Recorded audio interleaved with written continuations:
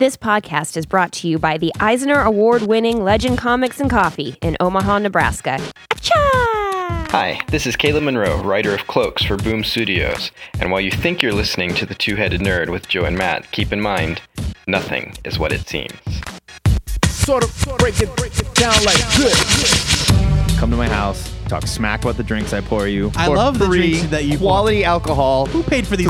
Boob you up so we can have fun on this show. I bought these goddamn Cokes. Wrong. I stole these from work. Broadcasting from the Ziggurat at Omaha, deep below the metro area, it is my pleasure to welcome you to episode 177 of THN, where we're talking comics and nerd news for the week of Wednesday, September 3rd. There was some criticism last week that I did not sound as excited as I normally There do. was? There was a little bit of criticism. From whom? So I'm amping it up. I'm not going to name names.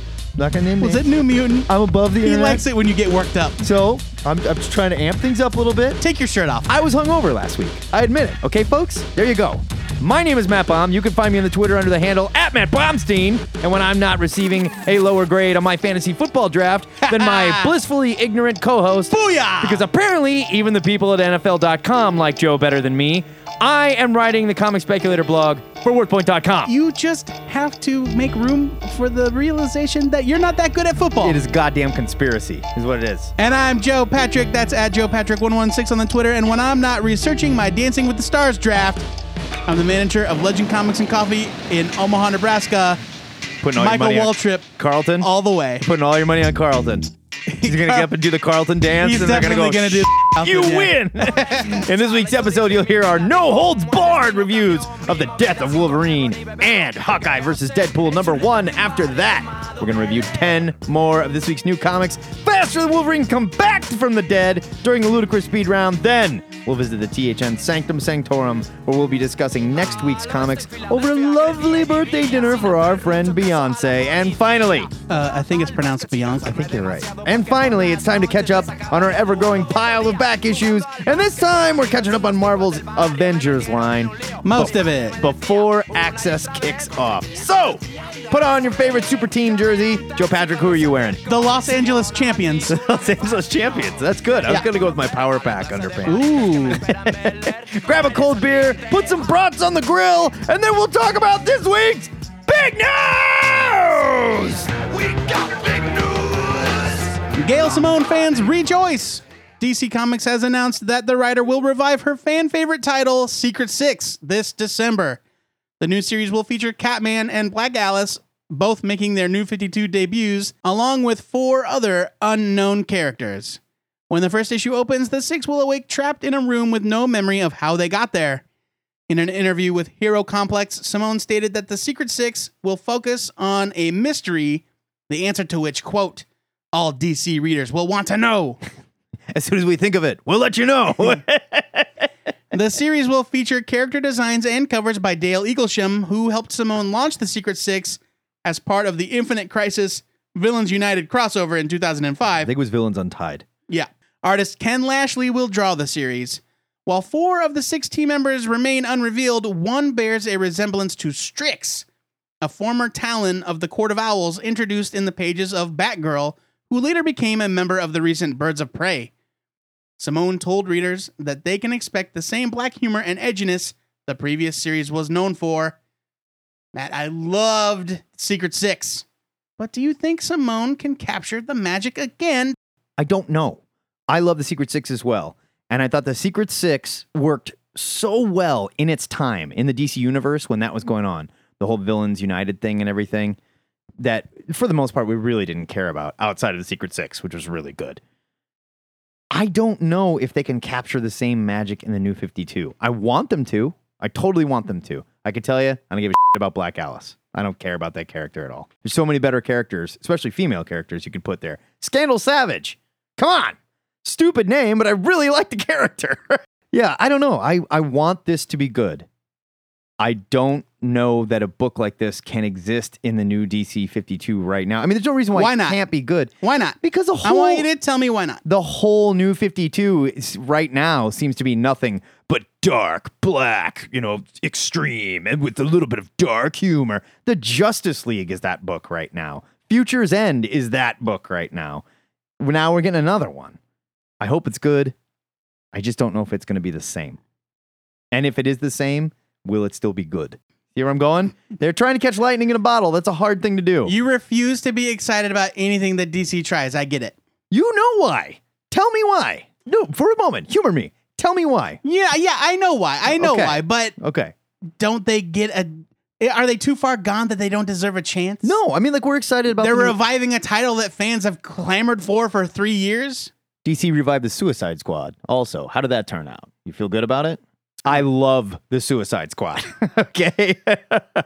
I love it. I just don't trust them. And I love Gail Simone, but man, that Batgirl run sucked. And it may not be her fault. A lot of people didn't agree with you. It might be a lot of editorial. A lot of people didn't agree with me. A lot of people also did, though. I know you did. I get it. Matt Baum's a fun hater. He refuses to be happy about Hey, things. I want it to be good. That's okay. I'm excited. I saw that cover, that amazing cover by Dale Eaglesham, Oh, man. that like shoots and ladders looking thing. That guy's amazing. There are 4 new characters that are not traditional Secret Six members. They all look weird and creepy, and I'm excited for the return of Catman. I'm excited. Okay. I want Bane there. I want the doll there. Like, Bane's not going to be there. let's It's not going ragdoll, to be the pardon me. same book. I know. That's what I'm worried about. All right, whatever, fun hater. Call it whatever you want. I Just am don't call it Secret Six. fun hater. 5 years after acquiring the rights to the property, Marvel Comics has finally announced their plans to publish new Miracle Man material. Miracle Man Annual #1 will drop on December 31st, featuring stories by Grant Morrison, Joe Quesada, Pete Milligan, and Mike Allred. We call him Pete because we're on a first name Did I basis with write him. that? I didn't mean to write Pete. Gabrielle Dell'Otto and Bone creators Jeff Smith will provide the covers. Jeff Smith just tweeted his cover yesterday. Yeah, they released it. It's pretty great. It looks awesome. It looks like a very bizarre golden age. Man, I Yeah. love it. Grant Morrison's script was actually written almost 30 years ago during the character's 80s heyday, but remained unpublished after Alan Moore wrote Morrison a letter telling him to, quote, back off. Morrison agreed to let Marvel finally publish the script under the condition that Quesada himself provide the art. In an interview with Vulture, I don't know what that is, Quesada The spoke... magazine I don't know, Vulture. website. Maybe. Quesada spoke of the importance of the new material, saying, quote, people talk about comics like Watchmen and The Dark Knight Returns, but Miracle Man affected modern comics as much as any of them, if not more so. This is going to be part of the historical tapestry of the character, end quote. So, Joey, now that Grant Morrison is a grown-ass man, is it finally time for him to stand up to that bully, Alan Moore, and give us some new Miracle Man stories? Why do you keep changing the ends of my stories? Because it's more fun. I picture Alan Moore in high school, like walking up to Grant Morrison and shoving him against the lockers. You're like, stay away from my woman. You know? And Grant Morrison, I didn't know you were dating her. I think it's a fun idea that Morrison's been sitting on this thing, and in this interview he did this interview where he said, that he thought, oh, maybe I'll just put it online. After all this time, I'll just put it out online. I'll put the script out, let people Right. read it, whatever. And Quesada read that interview and went, oh God, please don't let that happen. Please don't let him do that before I get a hold of him. How big of a check do I need to write You're you? I was very excited for the Miracle Man stuff to resume. I am so far behind on reading the reprints. But I Have think, you not read Miracle Man before? No, never ever. Really? Yeah, never. That's another nerd stripe. We'll just tear right off. There we go. Okay. Hey, whatever. I'm like a decorated general, so I got nothing but stripes. General? I don't know, man. I'm I an think- admiral in the nerd We navy. might have to review and bump you down a little bit. So I'm excited at the idea of Marvel finally getting around to doing something new with the character, though at the point that this comes out, they will not be far enough along in the reprints to actually Right. Hit news. carry on the series. News stories or whatever. I think it's fun that they're doing something with it other than just reprinting the old stuff, keeping the character live, trying to get some excitement around it. And for Quesada to come out and put his weight behind it, I think that's great. Grant Morrison, Miracle Man, like, how can you not be into that? It's the next logical step. I mean, it makes sense. You're going to go from Alan Moore. Where do you go? It's got to be Grant Morrison. Yeah. Now, let me ask you this. People constantly bash DC for running with Alan Moore properties. Before Watchmen, for example, people lost their minds, decided that, like, you were rewriting the comics Bible. They freaked out. Are people going to freak out about this and say now Marvel's doing it? You know, because, like, That's a good question. Marvel, most notably, has stayed away from all of that. And now here they are saying, We're going to do something that Alan Moore did not want back in the day. Well, I feel like, you mean putting out this story? Yeah. I don't think people are going to be upset about it. I think Alan Moore's going to be upset about it. He's good. You know that he's going to have something to say. But that guy's already upset. True. I think that ship has sailed. And I'm not talking about that. I'm just talking more about, like, do you see any of the backlash that we saw? Do you foresee any of the backlash that we saw with Before Watchmen? Well, I think the reason that Watchmen is so sacrosanct is because it was a complete work. Right. And so for 30 years later, to have DC come back and go, you know what? We're going to add to it. Right. That I understand why it rubbed people the wrong way. Miracle Man never finished. It just ended. It just went away. Yeah, that's because true. the company folded. It just stopped. And it continued past Alan Moore anyway. So it's not like they're going back and adding to Dark Knight Returns or or something like that. It was something that was meant to continue that never had the chance. Right. And I agree with you. I'm just throwing that out there. Yeah, I don't think that... Because I do think that some people are going to say, this is wrong. I don't think it's justified. Not that it won't happen. It's the internet. But I don't think it's justified. Alan Moore, of course, will be pissed. Yeah. That's what he does. But I feel like everybody working in comics is dead to him anyway. Except for his own collaborators. One more question, and then we'll move along. Do you care about this as much as Joe Quesada seems to? Because whenever he talks about Miracle Man, he loves to say The Dark Knight Returns, Watchmen, Miracle Man. Like, a lot of us recognize that, yes, Miracle Man was important, and Miracle Man definitely changed comics as we know it. But even you yourself, you said you never even read it. Well, sure, that's only because... Is it as important? Yes or no? I'm saying no. Well, I'm by no fault of the property itself. Right. Today...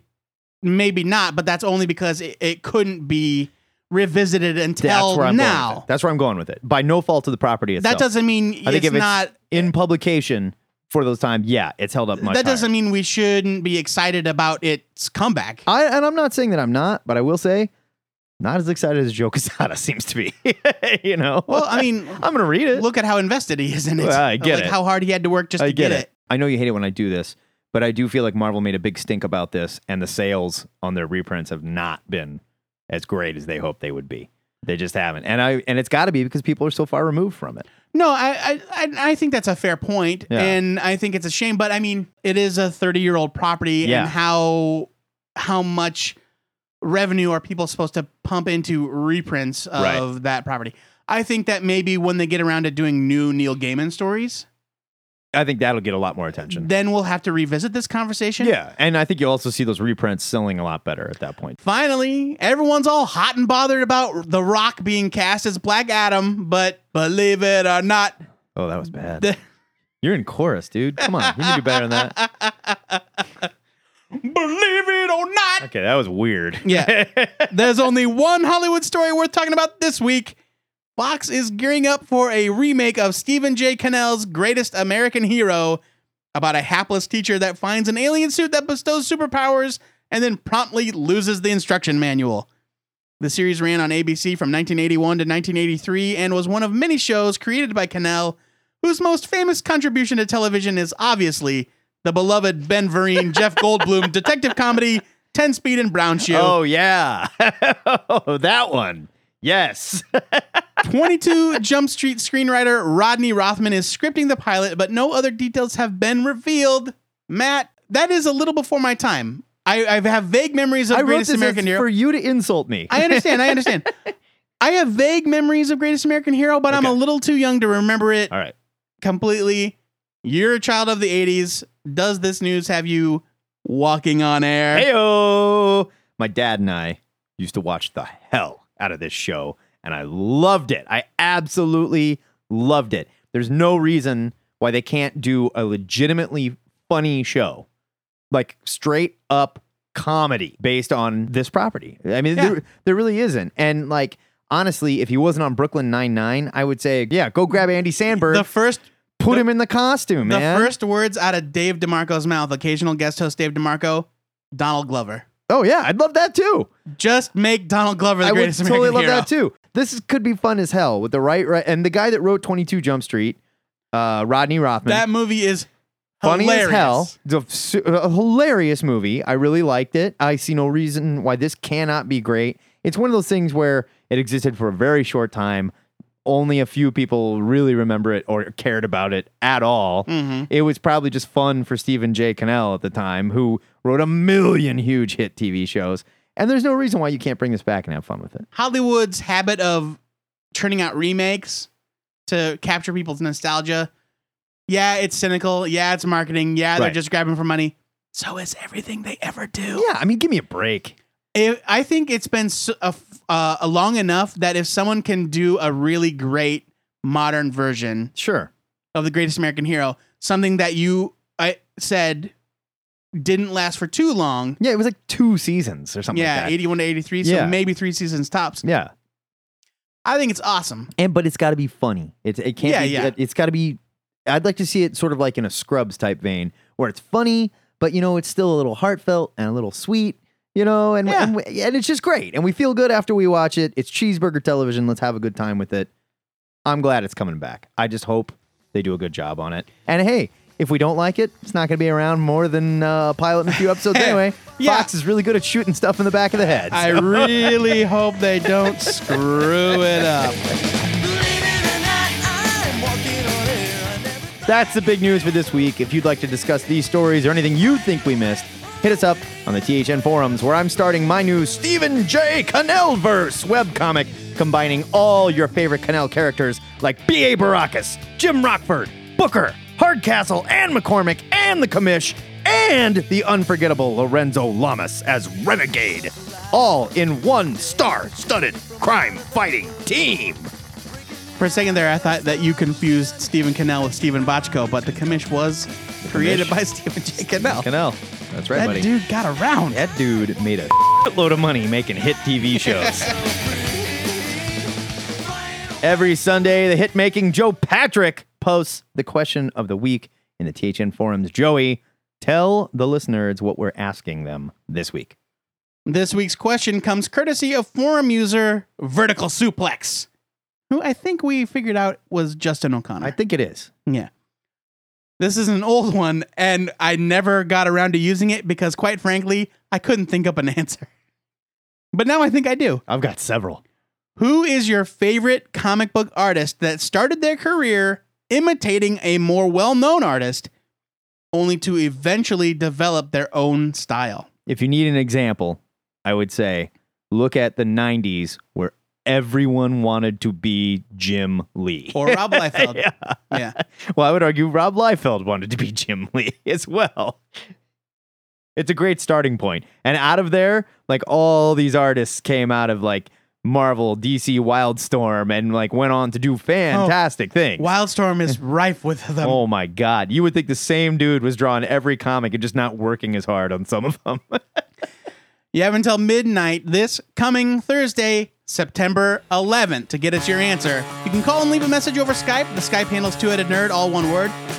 You can also call the Ziggurat hotline, 402-819-4894, or send an MP3 to twoheadednerd@gmail.com. The important thing to remember is that you have to keep it short. 3 minutes or less.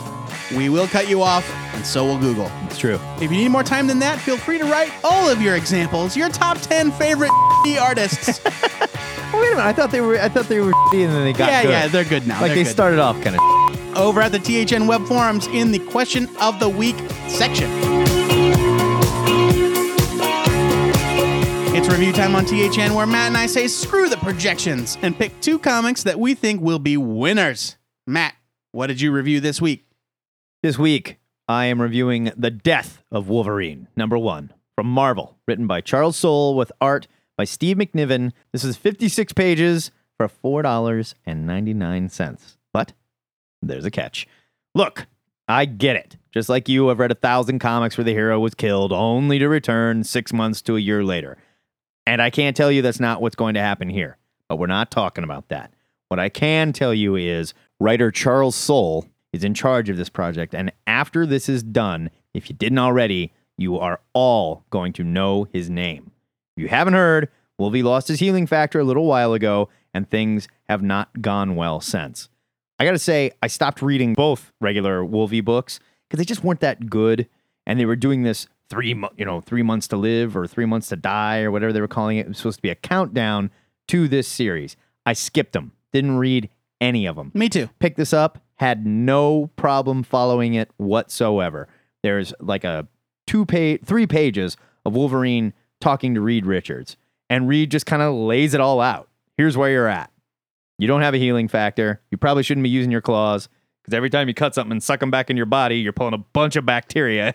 Which I never thought of ever. Right. That's your genius. skeleton is completely radioactive from being in space, from being in front of atomic bombs, From being at Nagasaki. Yeah, from being anywhere where radioactive was going, just from hanging out with Sunfire, probably. Steve McNiven is on the art duties here, and he really is amazing. And not just like amazing as usual, it really looks like he poured his soul into this. And not just when drawing extremely violent fight scenes. And there's one where Wolvie is headbutting a character repeatedly until both of their faces are just ruined.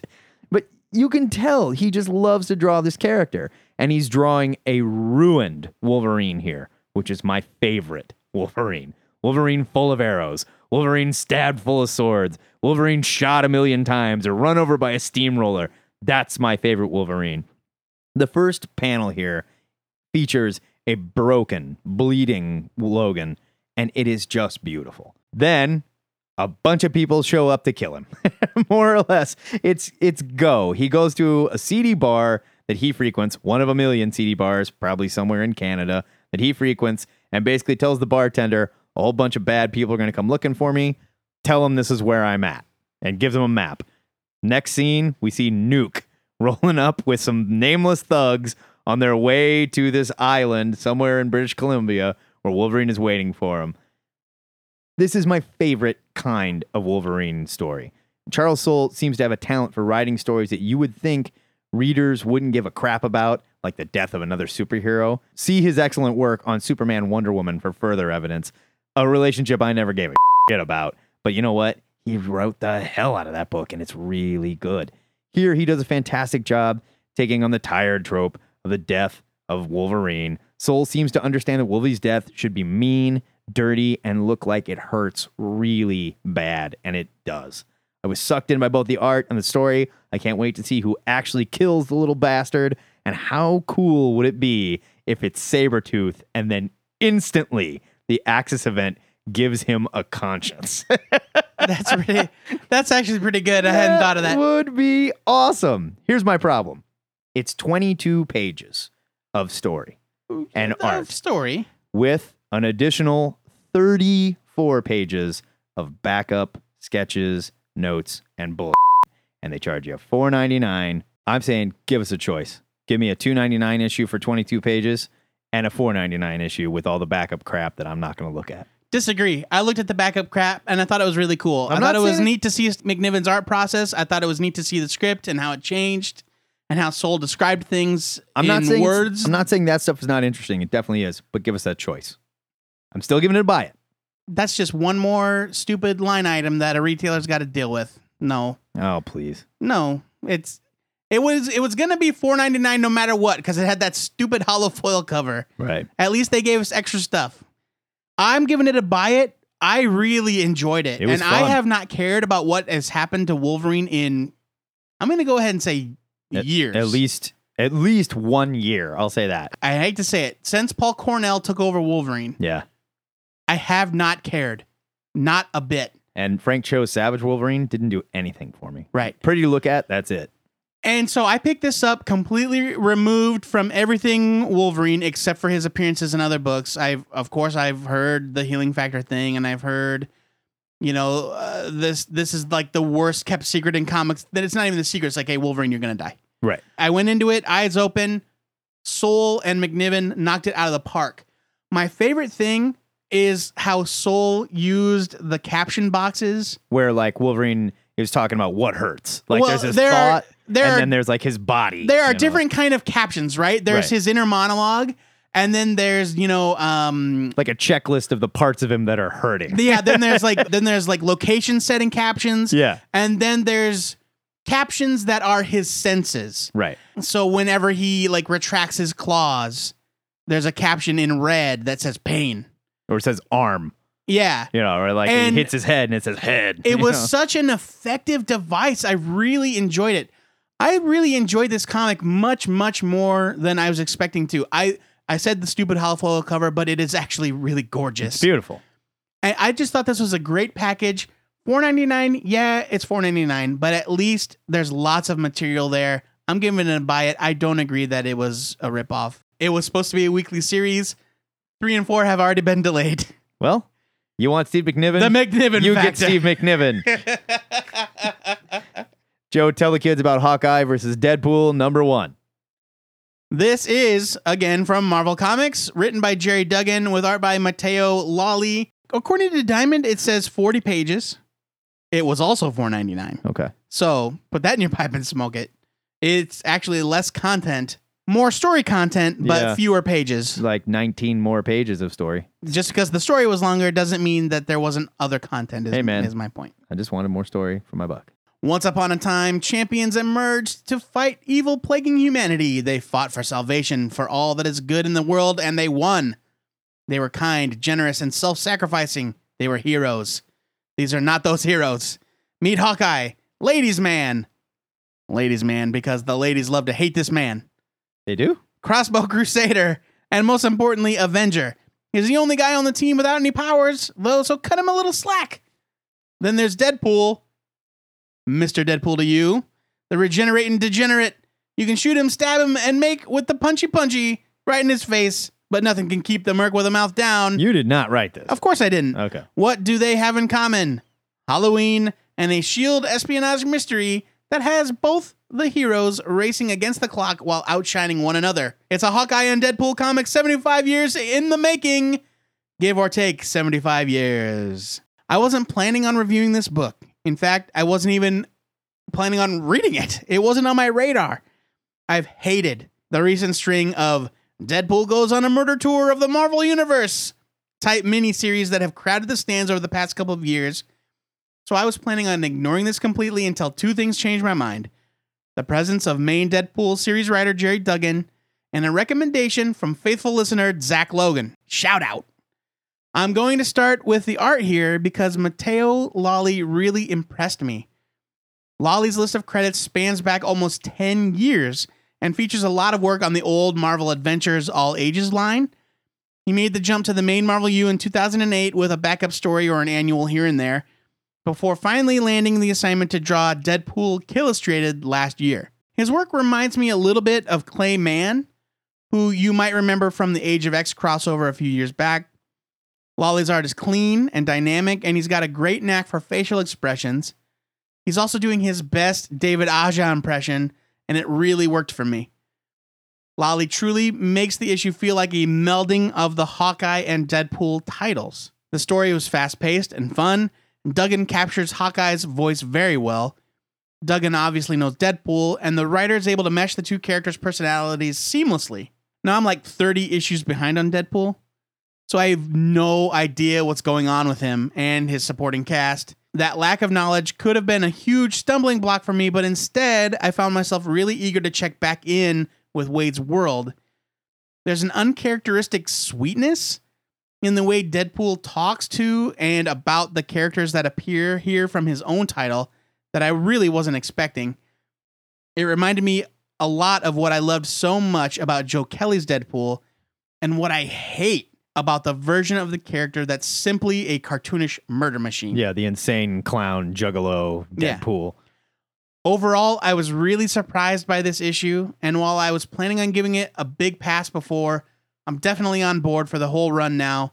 I'm giving it a huge buy it. I really liked it. I really liked it too. And I haven't read much of Jerry Duggan's, and Brian Posehn was on it for a while, that Deadpool either. But I've heard it's really good. Yeah. And I've heard they toned it way down, and they're trying to return to a much more human Wade Wilson, which is what we got, like in that Joe Kelly and Christopher Priest series that you and I both loved so much. I did read the Deadpool annual from last year or earlier this year that actually explained what happened to the schizophrenic voice inside Deadpool's head. Yeah. Where it came from and why it's no longer there. Yeah, it was a thing. And I loved it. Somebody did something to him. He had become, his molecules were merged with the villain Madcap. That makes a lot of sense. Yeah, like they were both they were both like atomized, Okay. and they just like when they regenerated as one. Like the Fly. Kind of, He yeah. went into the telepod with Madcap and came out. Yeah, Deadpool. kind of. Yeah. And eventually, before the events of this series, before number 1, Deadpool finds out about it. He finds out what the hell's in his head, and they separate. Okay. But yeah, this so reminiscent of It really was. like Deadpool. Yes, he's still crazy. He still breaks the fourth wall. Right. He makes like really quick references that if you weren't paying attention, you'd miss it, to the fact that he's in a comic book. I would argue he's not like so much crazy as he is funny. And I'm fine with funny Deadpool. Sure. It's crazy Deadpool that I'm sick of. Well, there's crazy and there's crazy. Yeah. Right? I like Wade Wilson better when he was good at his job, Yeah. Where you hired him as a mercenary and he went and he got the job done one way or another. I mean, not when he was like bouncing on a pogo stick made of bazookas, make no mistake, the Joe Kelly Deadpool was also crazy. Mm-hmm. But he wasn't Bugs Bunny with a chainsaw. This trend of making Deadpool, he's the guy that just goes out and murders things for fun. He's a 'cause it's juggalo. fun. He's literally a member of the insane clown posse. And it's dumb. And I don't want that. I'm not into it, and I refuse to read it. Yeah, this was really good. It really was. And if you told me that you were going to give Jerry Duggan the Hawkeye series and let him do it and just run this back and forth in like a Hawkeye Deadpool crossover, I'd read both. Yeah. I'd pick them both up. Yeah. I love the Hawkeye series. I still don't understand what happened to it and how it went so wrong. And it seems like Jerry Duggan might be able to save it. This was fun as hell. I'm also giving it a buy it. So that's a double buy it for both The Death of Wolverine #1 and for Hawkeye vs. Deadpool #0. Why it's a 0, I couldn't tell you. Yeah. It makes no sense. Okay. Of course, we want to know what you dying knuckleheads and mismatched teammates thought of these comics. So before you drop dead, leave us your opinions over at this week's comics section of the THN forums, which you can find by clicking the forum button at twoheadednerd.com. I see that Pages refused to let you type knuckleheads. Yeah. He was pissed off. Stupid autocorrect. Normally, I recoil at the very thought of a celebrity dance show, but this season of Dancing with the Stars has a panel of judges that holds the very future of the Earth in the palm of their hands. It seems the Living Tribunal, Galactus, and the Dreaming Celestial will be judging all of humanity based on a group of D-list celebrities' dance skills, and if Lolo Jones, Tommy Chong, and Alfonso Ribeiro can't whip out one hell of a quick step, we're all going to die. So join us now in the studio audience of what could be the last reality show we ever watch, while Joe and I review 10 more of this week's new comics quietly during the Ludicrous Speed Round. Ludicrous speed! Go! Moon Knight #7 from Marvel. Brian Wood and Greg Smallwood have the thankless task of following Warren Ellis and Declan Shalvey's run. Wood and Smallwood? I know, That's right? adorable. And they did a great job. Smallwood's art is sublime, and Wood's story, while certainly different in style from Ellis, is still fast-paced and exciting. Plus, there are some hints at a larger story waiting to unfold. If you drop this title the second Ellis left, you made a mistake. This is like what Wood does for a living. He's the guy they bring in after the big guy leaves. Everybody goes, oh, it's not going to be as good. And then we all go, wait a minute, this is great. Buy it!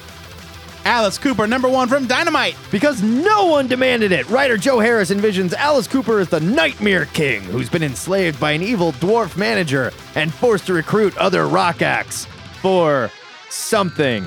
This was hard to follow, full of cliches, and just not very good. Not bad art by Iman Casalos, probably saying that wrong, and a very cool David Mack cover. Still, nothing you need to read, and not worth the $3.99 cover price. Leave it. Sorry, Alice Cooper, I still love you. God Hates Astronauts #1 from Image. You win, Keith Silva! Ryan Brown's absurdist superhero series returns in an all-new ongoing. Insane characters, ridiculous sound effects, human chicken relations, and astronaut farmers, all delivered by Brown's great art. It's bizarre. Of course. It barely makes any sense, but it's hilarious, I loved it. and I loved every page. Yeah. Buy it. I'm heavy into it. Ex-Con #1 from Dynamite. Dwayne Straczynski writes the story of a con man with synesthesia, which, in a nutshell, where you screw up your senses, like you smell colors and you can taste numbers and stuff, It right? smells blue. Here, it gives him the ability to see people's true motives, sort of like a glowing aura around them. Like red means you're super mad, and yellow means you're want to have sex with me, or whatever. He gets busted in 1984 and sentenced to 5 years in San Quentin. Now, he's out of prison, but his gift seems to have escaped him. This is a very high-concept story, but there just was not enough of the main character to hook me. I barely care about him, and I really was not crazy about the art either. I like the idea, but I just didn't care for the main character or why he lost his power. Not enough to bring me back. It's not poorly written, and it is an interesting concept, so I'm giving it the lowest skim it I can. I can't do that to Dwayne Straczynski because I love the guy. D+. F+, we'll call it. Dark Tower, The Dawning of the Three, The Prisoner, #1 from Marvel. That's still a failing grade. No, it's an F+. They don't give you F+. I've never read the Dark Tower comics or the novels, but this caught my eye because it's set on Earth. I don't know if it's ever set on Earth before, but I saw it. It was like old gangster stuff. I was like, There's werewolves, there's a gunslinger. I don't know. I don't know about the There's Dark like Tower, a kid okay? that backflips into different realities. Wow, It's weird, man. weird. Yeah. Anyway, Piotr Kowalski drew this issue. He draws everything. He draws a lot of stuff. It looks great, of course, and I thought the story was pretty accessible for being somebody that's completely unfamiliar. I'm not sure I'm going to keep going, but I was curious enough to check it out, and it didn't disappoint. It's well written, it's well drawn, pretty creepy. It's a strong skim it. I will say in Stephen King circles, Stephen King fans are very, very happy with Marvel Stephen King books. They love them. This is what I heard. Grendel versus the Shadow, #1 from Dark Horse. Matt Wagner returns to Grendel, and it feels like he never left. Here, Grendel is mystically transported to 1930s New York, where he decides to get into the bootlegging business. Unfortunately for him, the Shadow knows the evil in Grendel's heart and isn't going to take his intelligent psychopathic BS. This was excellent and a great read for any potential Grendel or Shadow reader, with amazing Matt Wagner art to boot. I love that guy. He doesn't draw enough. He's been writing a bunch of Zorro books that I don't care about. I'm happy to see him back with his character that I love. Buy it. Silence Hill. I think it's just silent. Yeah. Silent Hill, Downpour, Dash, and Story. #1 from IDW. Why do they write these titles that should have 2 colons in them? I mean, really. That's not how grammar works. Yeah, I agree. If there's one thing I know less about than Dark Tower, it's Silent Hill. No, here's the thing. You don't know less about it. There's nothing to know. Okay. It's completely nuts. All right. The cover looked cool, so I gave it a look. The series fills in the backstory of one of the characters from the 2012 game, Corrections Officer Ann Cunningham. I thought this was about the new game that's coming out, but I looked it up and no, it's the old game. Yeah. Why we needed to revisit the story 2 years later, I'm not sure, but it wasn't bad. It's got really decent art by Tristan Jones. This will probably mean a lot more to fans of the game series. For me, it's a skim it. I don't know, man. As a fan of the game series, I will tell you, if this comic made sense at all, that is a giant leap in storytelling for Silent Hill. Okay. So, The Names, #1 from Vertigo. there's a lot going on in this first issue. International money conspiracy, murder, revenge, an underground cabal that may be controlling the world's finances, and in the middle of it all, the newly widowed wife of a Wall Street broker who doesn't believe her husband killed himself. Spoiler alert, he didn't. There was a little too much going on here to hook me, and some truly crazy art by Leandro Fernandez. Maybe this is going to read better in trade format, but there just wasn't much here to leave me waiting for issue 2. It seems very high-minded. Peter Milligan is writing it. He's an intelligent guy. He's obviously got a bigger story to tell, but I feel like they did too much in this first issue, and I don't know where the it's going. I got to give this a leave it. Cloaks, #1 from Boom. This was going to be my main review this week until I read Hawkeye vs. Deadpool. It was a pleasant surprise from writer Caleb Monroe and artist Mariano Navarro. Another book wasn't on my radar. Saw it laying on the shelf. I was like, oh, okay, that looks cool. Okay. The foster son of a dead illusionist grows up to become a Robin Hood-esque street magician that ends up being recruited by a government agency. It's David Blaine meets Catch Me If You Can. Huh. It's a fun story, great art. Buy it. Okay. I liked it a lot. All right, then. The death-defying Dr. Mirage #1 from Valiant. The Doc is back, and this time she's a lady with a pug. So this comic instantly won me over. Roberto De La Torre puts on an art clinic here with his spastic, sketchy hardline art, and Jan Van Meter writes a very convincing, recently widowed psychic detective that can talk to anyone but her husband.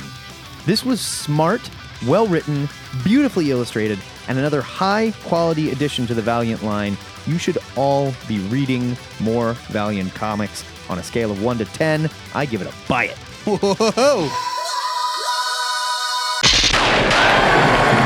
Zock! That is your ludicrous speed round, and Zock is the sound of an arrow hitting someone impersonating the Punisher, a big guy that they call Big Pun, after one of my favorite rappers, in the leg, as seen in this week's issue of Hawkeye vs. Deadpool #1. Thank God for Facebook and our buddy Dazzler. Otherwise, we would have completely forgotten Beyonce's birthday this week. I can't believe I almost missed it. This week in the Sanctum Sanctorum, we're planning a surprise B-Day party for our good friend, who should be coming up the stairs any minute now. Hopefully she's bringing her husband, Jay-Z. Oh, man, I hope Jay-Z is here. That's really the only reason we're throwing this party. Don't do it. In the meantime, Matt, Allison Blair, and I will sneak in a quick discussion of our must-read picks for next week. She's like a huge Zine Scope fan. What is that? Figures. Matt, what are you pumped to read next Wednesday? Next Wednesday, I'm excited for Copperhead #1 from Image, written by Jay Farber with art by Scott Godlewski. Yeah. That is some Polish business there. Here's your solicit. Welcome to Copperhead, a grimy mining town on the edge of a backwater planet. Single mom Clara Bronson is the new sheriff, and on her first day, she'll have to contend with a resentful deputy, a shady mining tycoon, and a family of alien hillbillies. And did we mention the massacre? You didn't mention it. They didn't mention that. I love Jay Farber, and it's been a long time since I've seen him doing anything. I feel like he disappeared for a while. Yeah, I agree. Back in the day, his Noble Causes was a fantastic book. Yeah. And I really miss it. This sounds like a lot of fun. Space, Western, female sheriff. It sounds like Firefly if, like, the camera turned to the left. Yeah, and focused on one story on one of these planets. And then just, like, zoomed down to the planet and was about the sheriff. We're going to stay here for a season. Yeah, I love it. I'm excited. What are you picking next week, Joe? Look, man, I can't believe I'm saying this. What is this? My pick for next week is Teen Dog #1 from Boom Studios' Boom Blocks imprint. It's written and illustrated by Jake Lawrence. And the first thing I thought of when I saw the ad for Teen Dog in a comic a couple months ago was, holy shit, Boom Studios is making a comic book about Poochie from The Simpsons. Poochie D, you mean? It's a dog on a skateboard holding a piece of pizza, wearing sunglasses. My name's Poochie D, and I came to get funky. Part Joe Camel and part... I can't remember. And I couldn't believe that it was real, but it's real. You guys, it's real. Here's the solicit. How was your high school experience? Teen Dog is high school if it didn't totally blow, and instead totally ruled the most. Teen angst and whimsical adventures collide in this new series, reminiscent of Doug, Saved by the Bell, and Kim Possible. What? I don't know. I ignored all that part. Skateboards, football games, prom. Your teenage years have got nothing on the raddest dude that's ever graced a denim vest. Written and illustrated by Jake Lawrence. Join Teen Dog and his best friend Mariella as they tackle typical teen life with a manic twist. Growing up is an adventure, and you might as well rock it. Okay, so let's back up. Is he actually a dog? He is a dog. Okay, so this is Saved by the Bell featuring dogs. Yes. And I'm going to tell you why I decided to pick it. Okay. Because... I'm curious. Right. I saw it again on the release list this week, and I'm like, okay, what the f*** is Teen Dog? And so I looked it up, and I see that this guy, Jake Lawrence, is credited for this webcomic called Time Cowboy. And so I went to his Tumblr, and I looked at his comics, and he is amazing. It's funny. Like, his art is great. He does really wonderful, quirky, funny little comics. And so, yeah, this is like super sincere to the max, dudes. Okay, I'm skeptical. But in a way that's also tongue-in-cheek and self-referential. Like, I think he's in on the joke. Okay, I demand you review this thing. Oh, I'm going to. Okay. You can better believe it. Yeah, I gotta get a taste of Teen Dog. I picked it because I was so impressed by what I saw on his site that I have to check it out and I have to see what it's all about because Teen Dog apparently has appeared in his other webcomics work. I didn't actually see any Teen Dog stuff. Time Cowboy? Time Cowboy is just the name of like his blog. Oh, okay, got it. And so he's got all kinds of different comics. He's got like really gorgeous like Legend of Zelda comics that he did that are very lyrical and beautifully drawn. I know it sounds weird, but like you need to go to the time. Just Google Time Cowboy. Check it out. I have to see it. I'm into it. I predict it's either going to be the best thing ever or the worst piece of shit. Teen Dog. Embrace it, bros. Okay, bro. The THN Trade of the Week goes to The Wrenchies graphic novel from First Second, written and illustrated by Farrell Darlarimple, who we both love. Here's your solicit. Meet the Wrenchies. They're strong, powerful, and if you cross them, things will quickly go very badly for you. Only one thing scares them. Growing up, anyone who survives to be an adult lives in constant fear of the Shadows Men. All the teenagers who come into contact with them turn into twisted, nightmarish monsters whose minds are lost forever. This sounds just weird enough for Farrell Dalrymple to draw it. Yes, and it's got kind of a weirdo. It's got kind of a superhero theme, but obviously there's much deeper themes at play. Of course, it looks gorgeous. Yeah, he's an amazing artist. I ordered this for myself. It comes out next week. I'm excited to read it. Cool. After you're done celebrating Beyonce's 33rd birthday, be sure to let us know what you plan on reading next week over at the THN forums.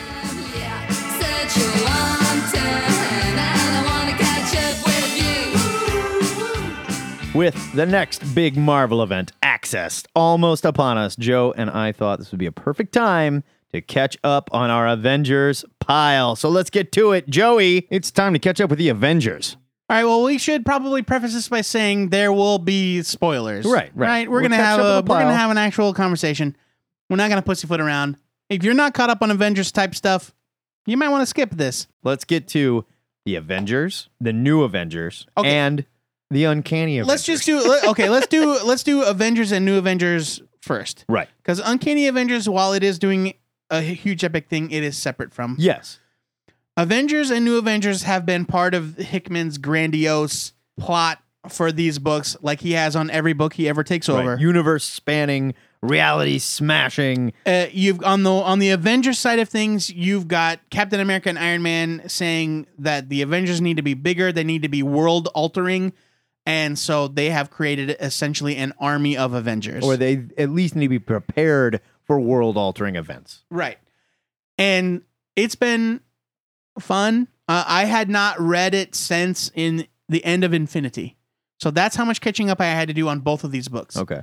There's been a lot of complaints about New Avengers and Avengers both, saying that this is too big. It's gotten away from Jonathan Hickman. We have no idea where he's going with it. And then literally in the last 2 months, Jonathan Hickman has said, ha, dummies, and showed us I had a plan all along, man.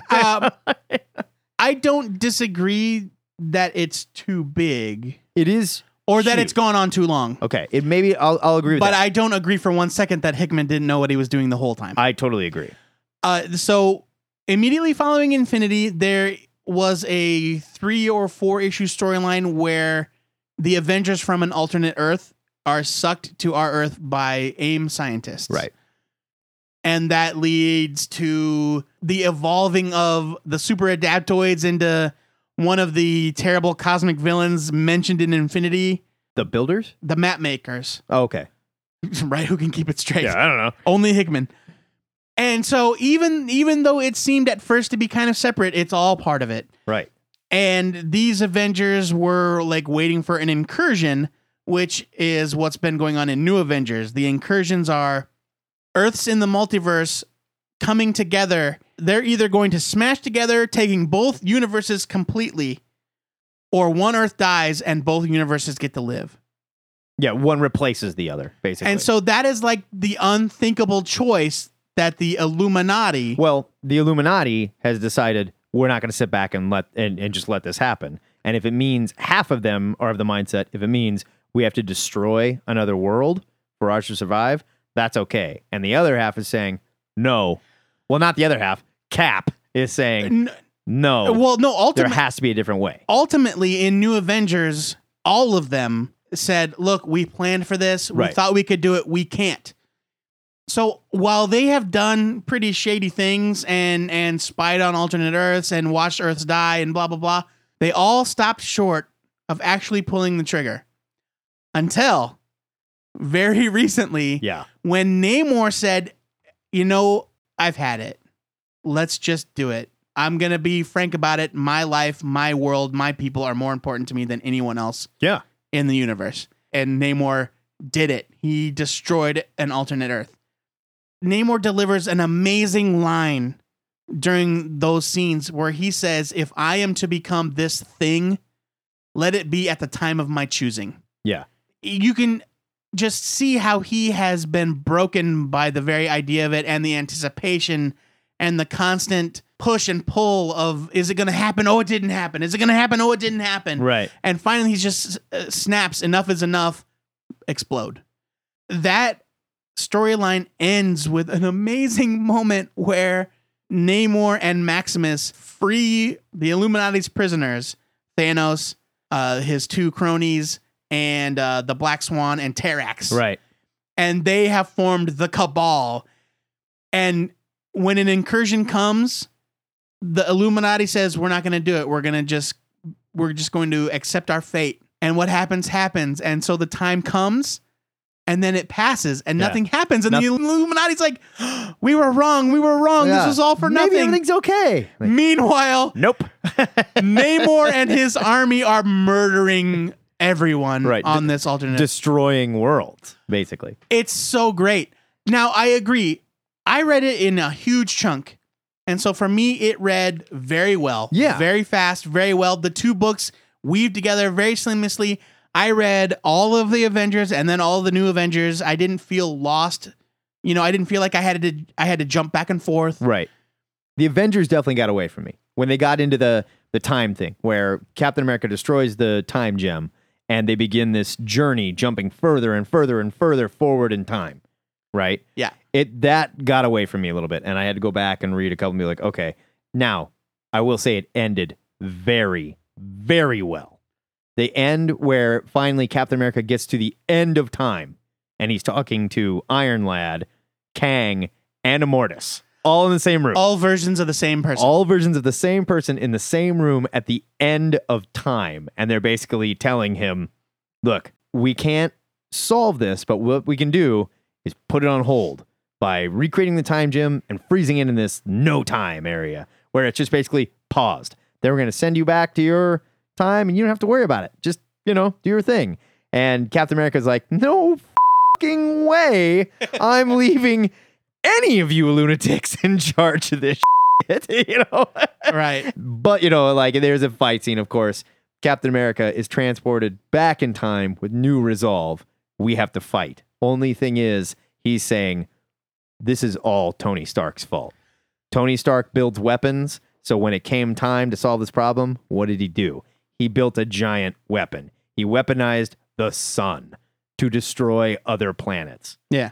And it seems that Namor and crew went, well, we've already got a weapon. These pansies are afraid to use it. We're not afraid to pull the trigger. Sure. It's a really complex situation. It seems it's going to lead into this Avengers War thing, too. And the thing is that you can really see how both sides are right. Not Namor, obviously, but you can see the pragmatism of the Illuminati saying, look. Well, Namor's also not wrong. He's not. I get it. He wants to survive. There's a philosophical argument to be made about sacrificing the lives of others to protect your own. Sure. But you can see the workings of the Illuminati. Like, they're not bad. They've done bad things for what are essentially noble goals. But Captain America is so idealistic, he can't see it. He can't wrap his head around it. And so, well, and that's the beauty of that when he gets to the end of time, and Kang and Immortus are like, it's not a solution. It's an end to the problem. It's what it is. Yeah. And he basically says, no, that's not what I do. That's not how I work. And I believe that I can do this. Through blunt force trauma of punching something and throwing my shield, I'm going to keep trying. Well, he's got the Infinity Gauntlet. Yeah. And ultimately fails to stop. Well, he does stop the incursion, but the Infinity Gems are destroyed or lost. So the one tool they had that could maybe stop it without bloodshed didn't work. And so Tony said, it, man. We're building a weapon. wipe his brain, send him away. Yeah. He's not cut out for this. Yeah. And again, like they were like, we can't continue to have this argument. Yeah. You've got Tony and Reed going, there's a math problem with a really, really bad solution, and we can argue about it all day, but it's not going to change. The answer end. is You know? nothing but skulls. Right. It's little skulls in a row. So I can understand the critics. If I had been reading this month to month, I think it probably would have driven me kind of crazy. Okay, what about the criticism that this is too close to Civil War? Because that's obviously, this is building towards the Avengers War thing. We know that title is out there. Yeah, I mean, once again, you've got Steve saying, God damn it, Tony, you bastard. Well, we'll see. coming for you. Because the next issues are part of that time runs out thing. They jump 8 months ahead. Yeah. So when we next visit these books, we're going to be beyond that. So I don't know. I don't agree that it's necessarily a mimicry of Civil War. Civil War was all about No, I got that. I'm not sacrificing personal freedom. I just mean on the very Yeah. basic of Avenger versus Avenger. That's all. Sure. I mean, how many comics are there where superheroes fight? I mean, Right. it's a tale as old as time. Right. I'm into it. I can understand why somebody might be sick of it after 2 years. I read it all in one chunk, a long, glorious weekend of reading all of these books back to back. And I really loved it, and especially New Avengers as it built to that climactic moment with Namor and the Cabal. I loved it, and I really can't wait to see what's going to happen in Time Runs Out. Okay. Is Hickman going to pay any attention to what's going on in Access? Or is his story too big to even fit into that? I really don't know. Because that's the other thing. You've got this huge story going on it's- in Uncanny Avengers. Hickman's story takes place after Axis, After? 8 months ahead. Oh. As Axis occurs and nears its completion, the rest of the books in the Marvel Universe will reach the point that Avengers and New Avengers are at. Holy Right? Nuts. So the answer to your question is I don't know yet. Right. But I find it hard to believe that Marvel and Hickman are just going to ignore. That's another huge criticism that's out there right now. That it's just like you could say Avengers and New Avengers don't feel anything like Uncanny Avengers. And I think that's a fair criticism. I absolutely agree. I like all three books. And Avengers World, you could even argue like, Yeah. who knows what the hell's going Now, on. as far Madripoor's flying around on the back of a dragon. speaking of Uncanny Avengers, I feel like Uncanny Avengers is the closest thing Marvel has to a traditional Avengers book. Absolutely. While I am loving what's going on in the Hickman books, they don't really feel like the Avengers to me. Other than it's got the characters. Right. You know? I'm loving Uncanny Avengers. This is leading directly into Axis, where the Red Skull comes in and scrambles everybody's eggs, and heroes become villains, and Deadpool becomes Zen, and whatever else happens. Okay, let's sum it up. Cap is an old man. Falcon's going to be the Cap. Thor is losing his job.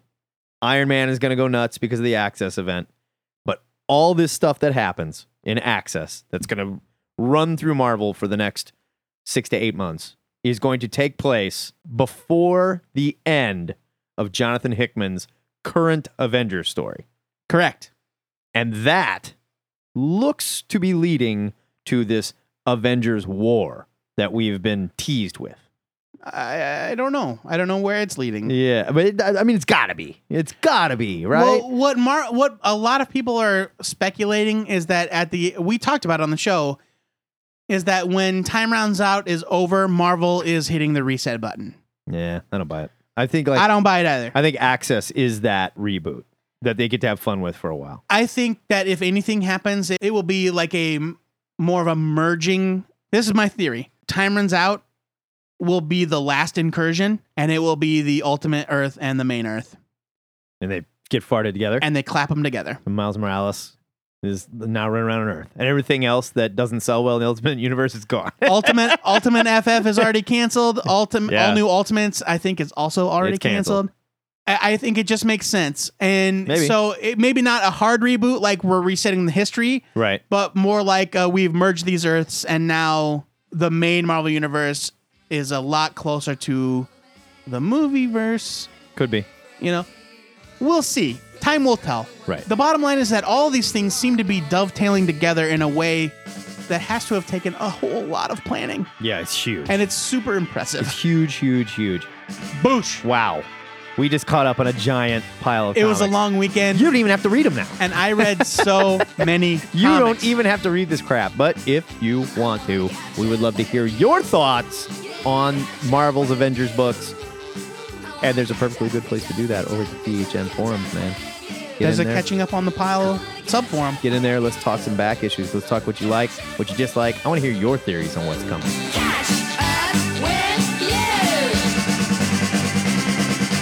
Sort of break it down like this.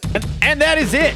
Finally, for episode 177 of THN. If you'd rather hear two adult children tell you what happened in your comics than read them, you can subscribe to this show on iTunes, Stitcher, or TuneIn, where we still need your star ratings, your reviews, your thumbs up, and your hearts, because guys, girls, it helps us to connect with other potential listeners. Thank you to all of our donors. You are the coolest. And if you want to be like the other cool kids smoking cigarettes and slicking their hair back, you can donate by clicking our bad boy PayPal button at twoheadednerd.com. Your parents will hate it if you do. It's just misunderstood. And if you want to become a sustaining member, it's as easy as clicking the Make This Donation Monthly box. And as little as $1 a month really does help. While you're there, you can find links to all of our contact info via Twitter, YouTube, Facebook, Skype, and the Ziggurat Direct Hotline, 402-819-4894. Using this rebellious list of resources, you can beg the comic pushers for a new read, you can defend your questionable nerd taste in front of the two-headed nerd judge for a Defender segment, or you can ask us to review your self-published comic, be it printed, digital, airbrushed on the back of a cutoff jean jacket, whatever. Brian. And don't forget to sign up for the THN forums. It's your little virtual piece of the Ziggurat where you can discuss this week's show, post videos of you practicing your butterfly knife moves, or just rap about comics. Helpful list of options. Yeah, dude.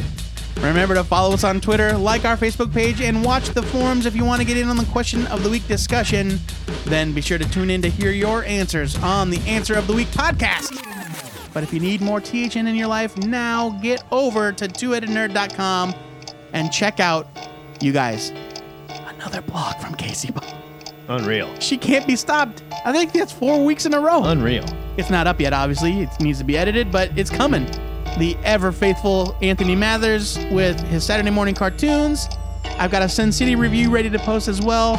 Just in time. He watched it, so you don't have to. And as always, ludicrous speed reviews by Aaron Myers. Controversial. That guy is angry. Controversial. Angry. That's right. Next week, we're playing Ask a Nerd, so be sure to get us your comic questions or trivia challenge for comic book aficionado Joe Patrick. Before we go, guys, our weekly shout out goes to Scarlett Johansson, who gave birth to a baby girl this week. Word to the hottest mom in Hollywood, and to you, baby Black Widow. Until next time, true I hope believers. that's what she names it. Yeah, little baby Black Widow, right? Black Widow Johansson. Until next time, true believers, remember to pre-order your comics because your retailer will put his tongue in your mouth, whether you're a boy or a girl. He doesn't care. His name's Joe Patrick. He loves it when you pre-order. This is the Two-Headed Nerd signing off. You're writing a lot of checks that my mouth is not going to cash. That's up to you, buddy. It's not my problem. In space, we're here, a million